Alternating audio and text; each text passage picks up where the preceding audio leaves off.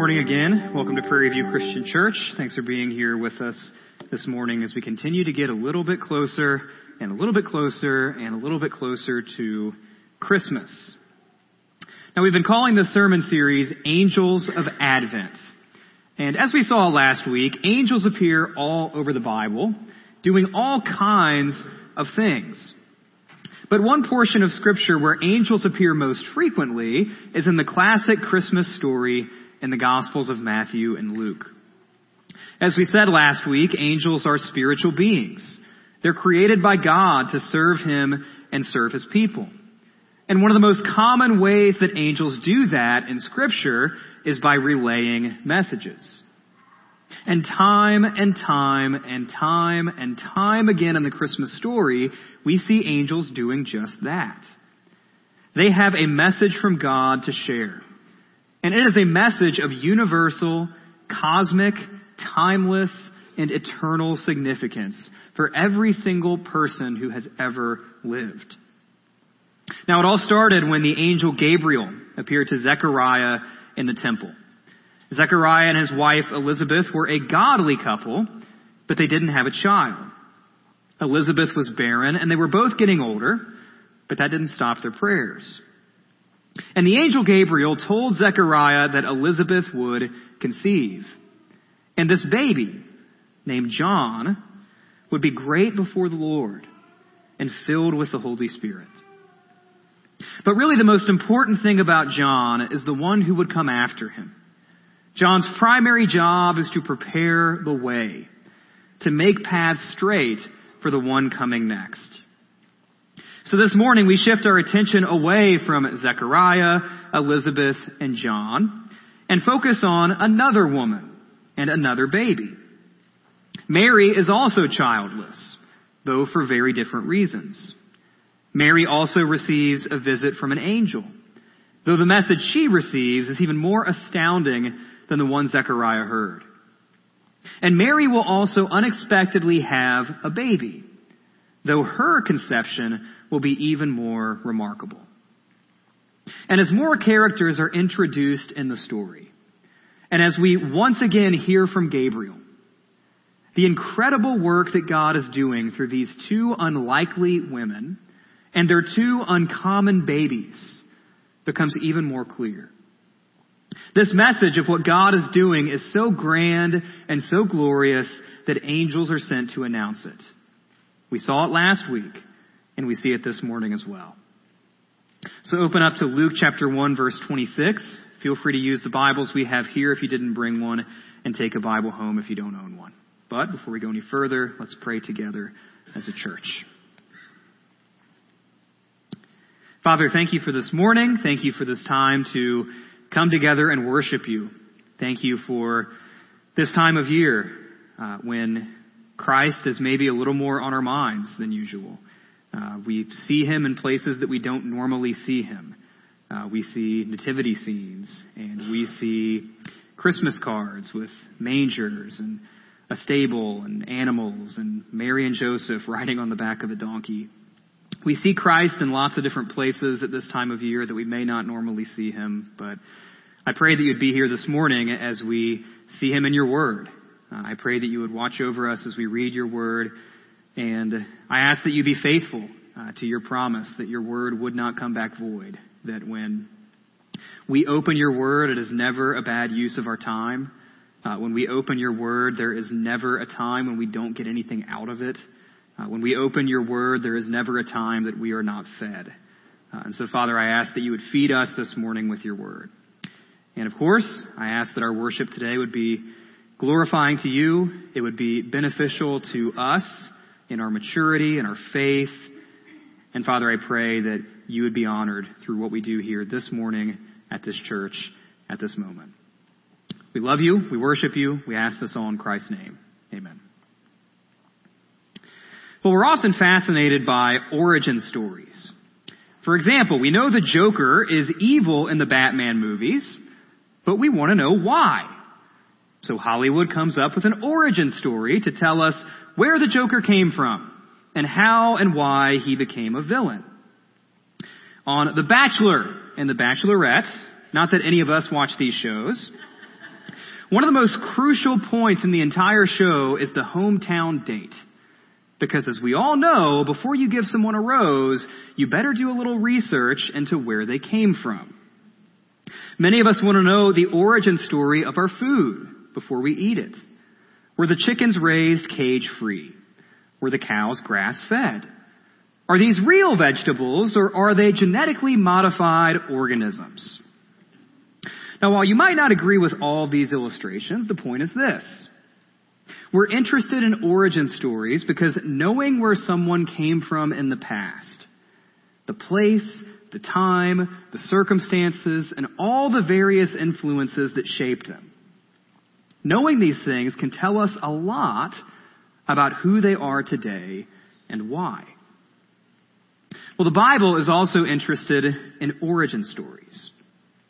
Important figures in Scripture are often closely identified with their parents or the place they were raised.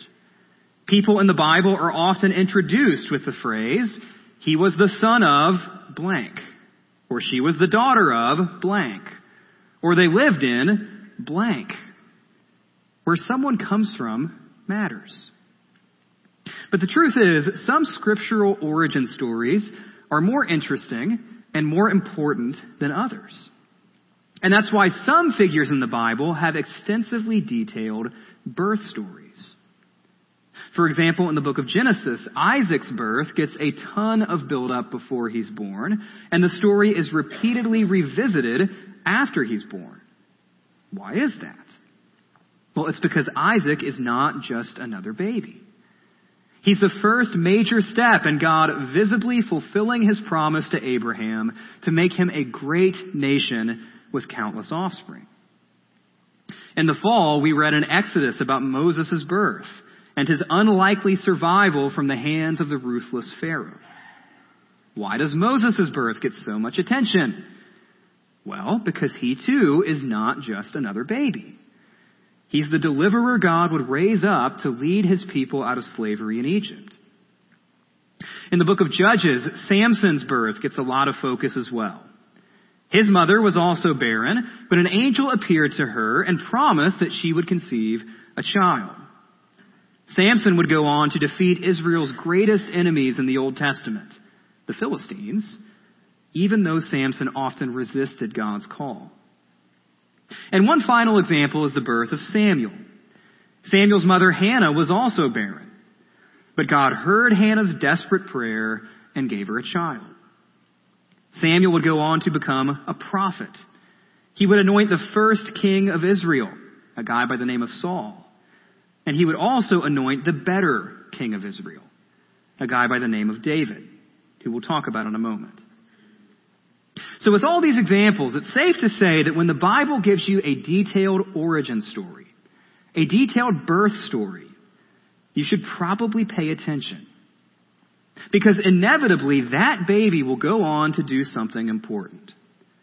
Or maybe more accurately, God will go on to do something important through that baby.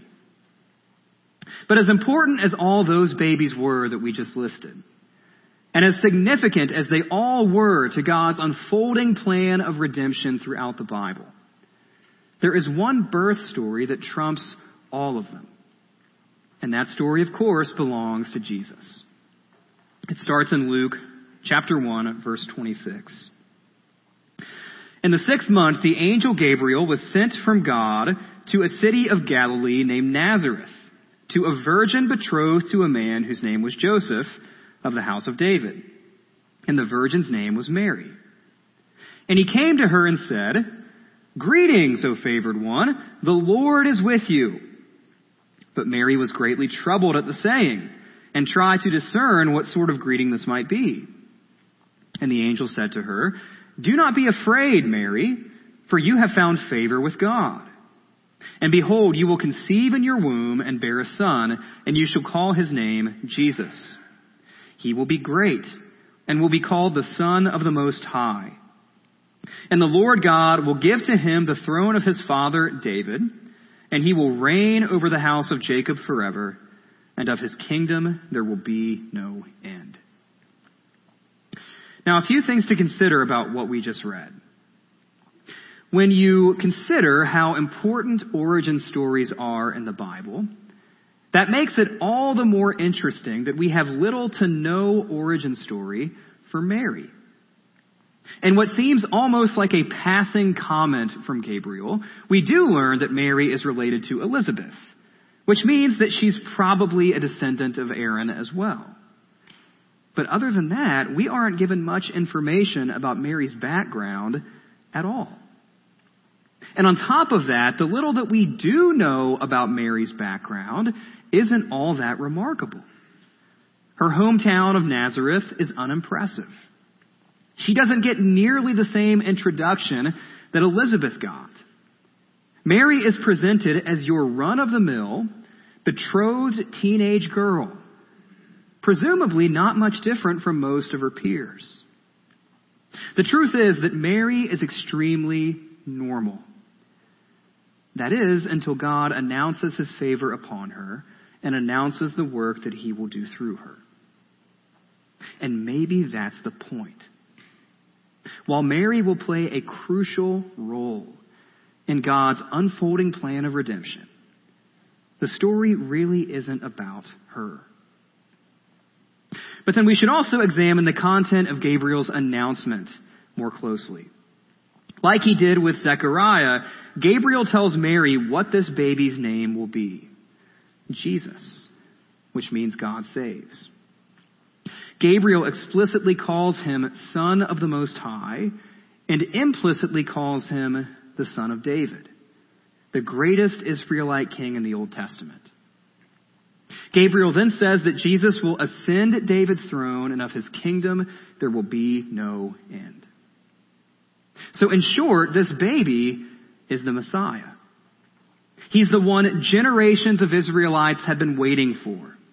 The one they expected to rise up, defeat their enemies, restore the glory of Jerusalem, and put God's chosen people back on top of the world stage where they belong, just like they were when David was king.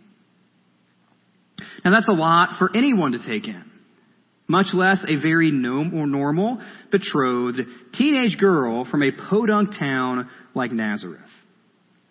And while much of this might sound pretty good, after all, being the mother of the Messiah could certainly have its perks, Mary does have one big question, and it's a reasonable one at that. Mary asks Gabriel in Luke chapter 1, verse 34, "How will this be, since I am a virgin? How will this be, since I am a virgin?" That might be Mary's way of asking, "Okay, Gabriel, what am I supposed to do to make this happen?" She's betrothed, so she and Joseph probably already have a date and a venue and a DJ picked out for the wedding. But Mary's wondering, should they shorten their betrothal? Should they get married a little bit earlier than they planned and maybe immediately start trying to have a baby? Is there anything they need to do to speed up the Messiah's arrival? Well, no. Gabriel makes it clear that that's not how this will work. Mary doesn't need to do anything, change anything, or force anything. This baby will not come from union with her husband, the way babies typically do. Instead, he will come by God's power. Picking up in verse 35. "And the angel answered her, 'The Holy Spirit will come upon you, and the power of the Most High will overshadow you. Therefore the child to be born will be called Holy, the Son of God. And behold, your relative Elizabeth in her old age has also conceived a son, and this is the 6th month with her who was called barren. For nothing will be impossible with God.' And Mary said, 'Behold, I am the servant of the Lord. Let it be to me according to your word.' And the angel departed from her." So because of this miraculous conception, a baby born of a woman's body and God's power, this baby will be different. None of the other miraculous conceptions None of the other detailed birth stories we mentioned earlier can compare to this. Not Isaac, not Moses, not Samson, not Samuel, not even John the Baptist can compare to this. Again, all of those babies were noteworthy in their own unique ways. They all played important roles in God's overarching plan. But none of their origin stories can even hold a candle to the wonder of the virgin birth. This baby will be called holy. Even though he is born of a woman, he will be untouched by the stain of sin that every other man, woman, and child is cursed with. While his mother is of the earth, his father is of heaven. Hence the title, the Son of God. Now, Mary's response to this overwhelming news is certainly admirable. But the truth is that God doesn't command Mary to do anything. He doesn't call Mary to do anything. He simply tells her what he's going to do through her. Now, that being said, this pregnancy will come at great personal cost to Mary. How would she explain this to Joseph? And what if he doesn't believe her? We'll see that next week. What will the neighbors say? What will her family say? While everyone was so happy that Elizabeth got pregnant and Elizabeth's shame was taken away, they might have the opposite reaction to Mary. She might have more shame heaped upon her because of the questionable, hard-to-believe story that she's telling about how she got pregnant. But Mary responds in a way that displays the favor, that displays the grace that God has bestowed upon her. Even with all the cost of this pregnancy, Mary responds with humility and faith. So we have two passages, two women, two visits from an angel, two miraculous conceptions, and two unique, called, and set apart by God baby boys. But it's all part of the same story. We see that clearly when the two expecting mothers meet, and before John is even born, he is already worshiping Jesus. We see it when Elizabeth calls the baby in her relative's womb, my Lord.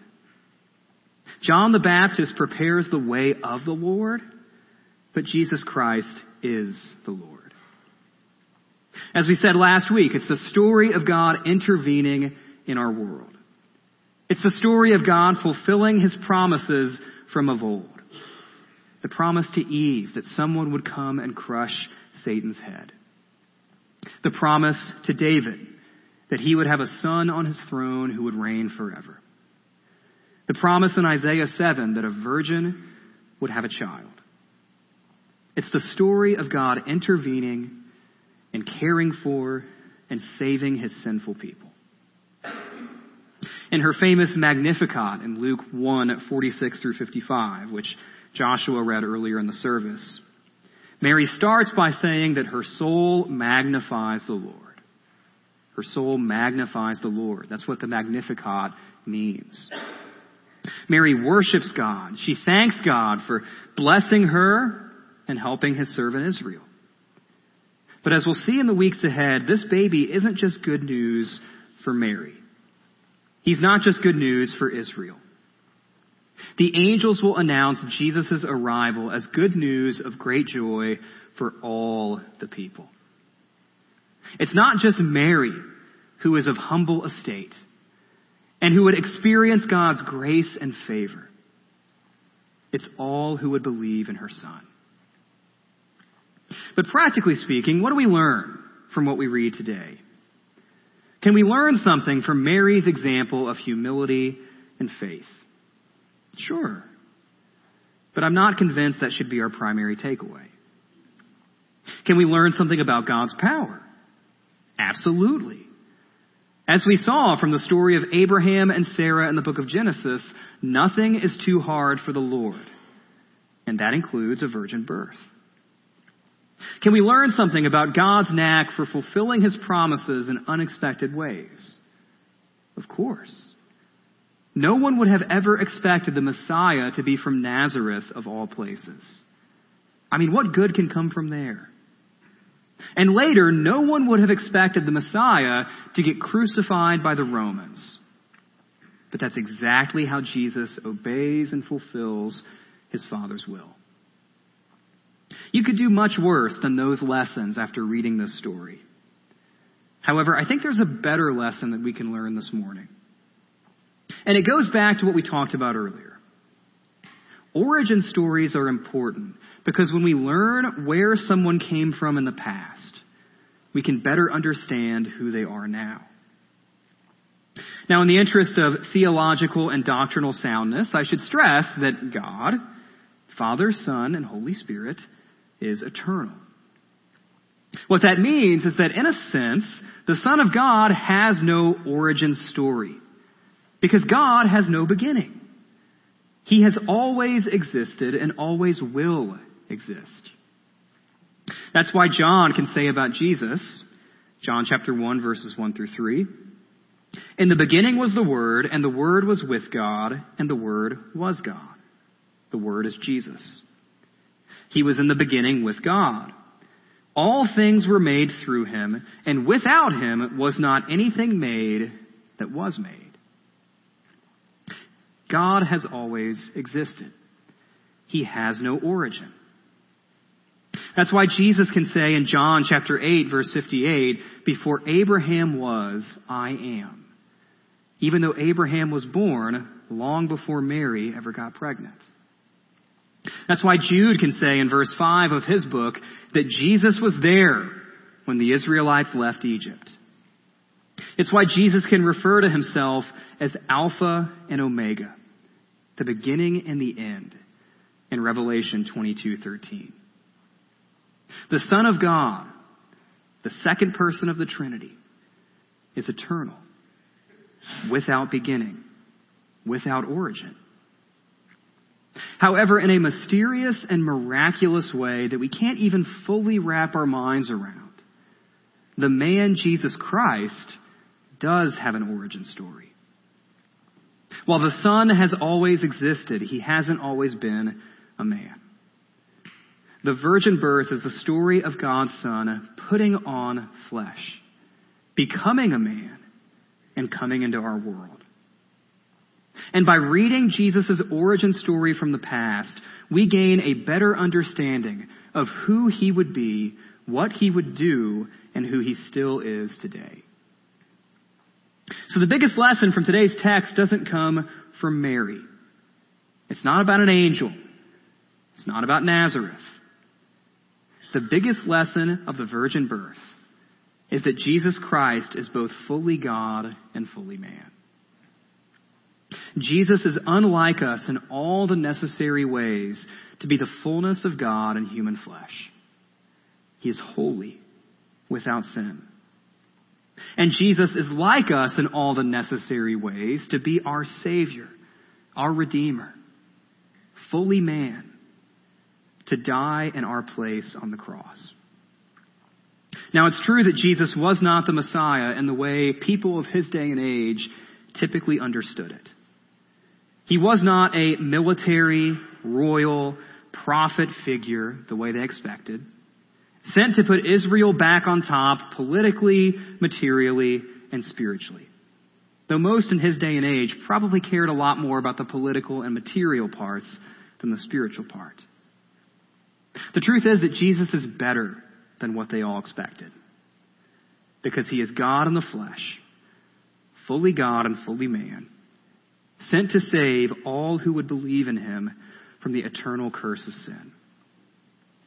And because Jesus is both fully God and fully man, he is the one-time sufficient sacrifice for your sins on the cross, past, present, and future. Because he died for us, all who believe in him are justified, forgiven, and adopted into God's family. That's the reason for wonder, awe, and joy that Christians have, and not just at Christmas, but every moment of every day. Again, God the Son, The second person of the Trinity has always existed. But the virgin birth is the beginning of the story of how he became the Savior and Lord who we love and we know and we worship as Jesus. Now that may sound like a lot of boring, high-minded, theological nuts and bolts to you. It certainly isn't 10 steps to have a more peaceful holiday season, or 5 ways to navigate family conflict this Christmas, or 3 tips on how not to go into debt buying presents. Those things might be helpful, but you can get them from other places. From the church at Christmas, you need to hear what we've heard today. That the eternal second person of the Trinity has come into our world. He has put on flesh, was born of a virgin, and is fully God and fully man. When he grew up, he died on a cross for our sins, rose from the grave 3 days later, and ascended to the right hand of God, where he sits at this very moment interceding for us, and one day he will return. He is Savior, he is Lord, he is Son of David, and he is Son of God. And of his kingdom there will be no end. And all who believe in him, no matter how humble our estate, are favored ones of God. All who believe in him shall be called blessed. And knowing all of this, may we worship. May our souls magnify the Lord as well. Let's pray.